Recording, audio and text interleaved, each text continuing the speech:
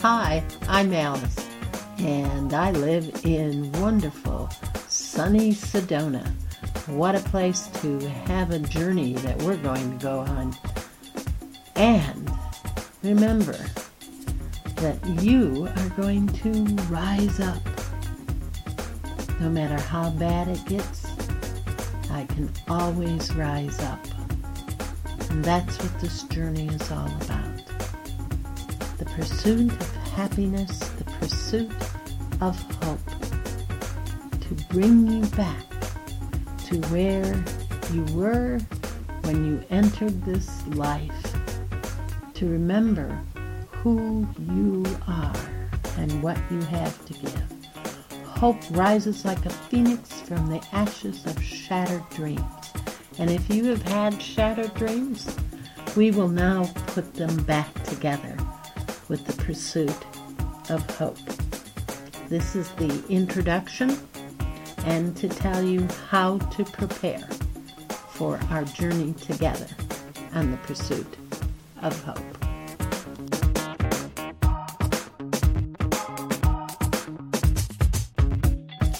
Discipline of thought and action, though hard to master, are required for a meaningful, fulfilling life.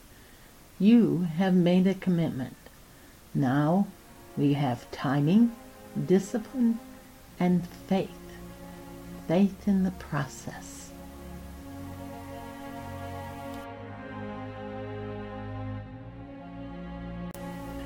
For the pursuit of hope, you need to find a place where you can be comfortable and alone. This will be your sacred space. It is best that it's somewhere outside on the land, a corner in a park away from the crowd, in your own backyard away from the house, in a forest, a canyon, nature preserve. If this is not possible, find a place in your home near a window so you can see outside and look into nature, as private as you can make it.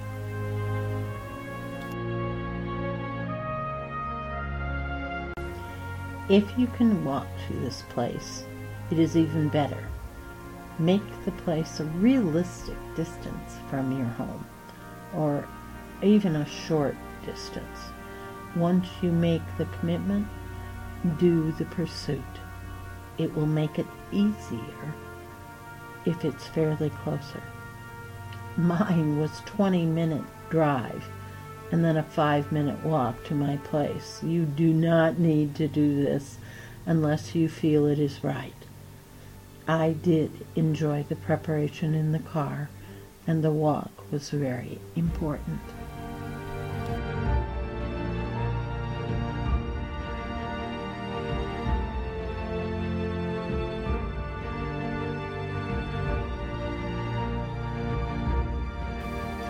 If you cannot walk to your place at least 5 minutes, do some kind of exercise to warm up that you will enjoy just before you begin. Afterward, you can take a short walk each day. I ask you to go out at a different time of day or evening.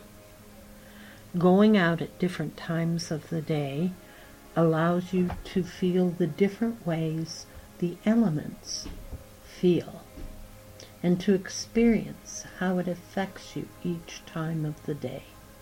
There's a subtle or a big chance that it can really change you. And when I ask you to do something for 5 minutes or for 30 minutes, there's no need to take a watch.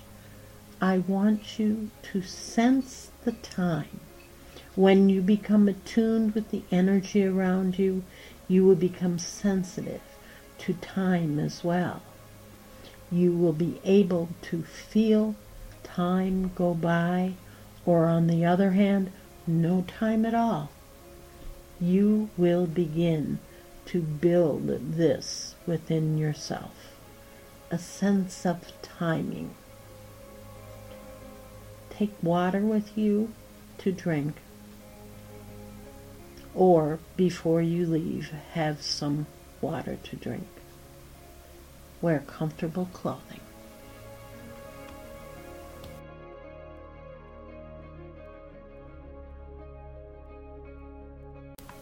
You have decided to commit to the pursuit of hope. Totally commit. If you cannot follow through with the 7 days from beginning to end, do not start. Let your intuition tell you when the time is right.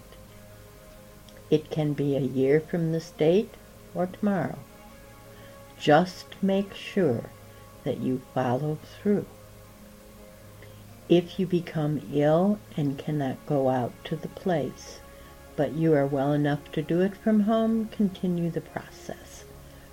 If you are very ill, stop.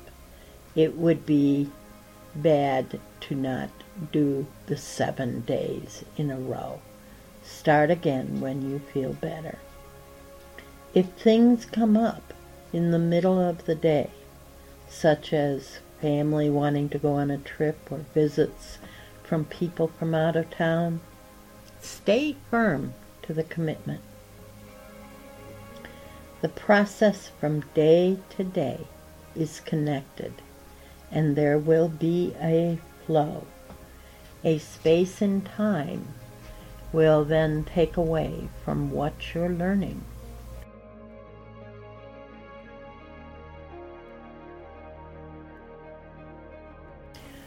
Do not begin unless you can do all 7 days.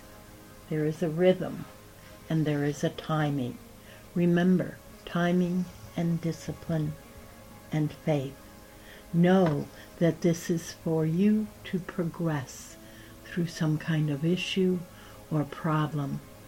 It can be to help settle your emotions because of trauma, or a way to help you to find new direction. And it could be for an unknown reason, just for the pursuit of hope, faith, and love for its own sake. Whatever the reason, it will be a journey you will remember forever. And when it rains, look for rainbows. When it's dark, look for stars.